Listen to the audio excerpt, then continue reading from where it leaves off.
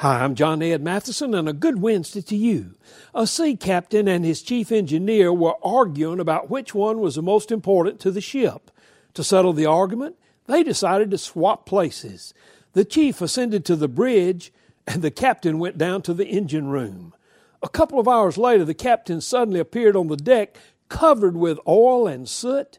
He was wildly waving a monkey wrench.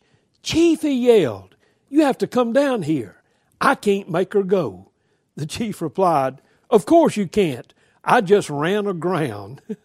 You see, the ship sails best when everybody does what they're talented in doing. Teams, businesses, and churches are the same.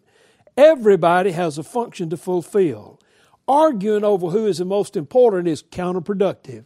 When everybody does his or her job effectively, the ship will sail smoothly.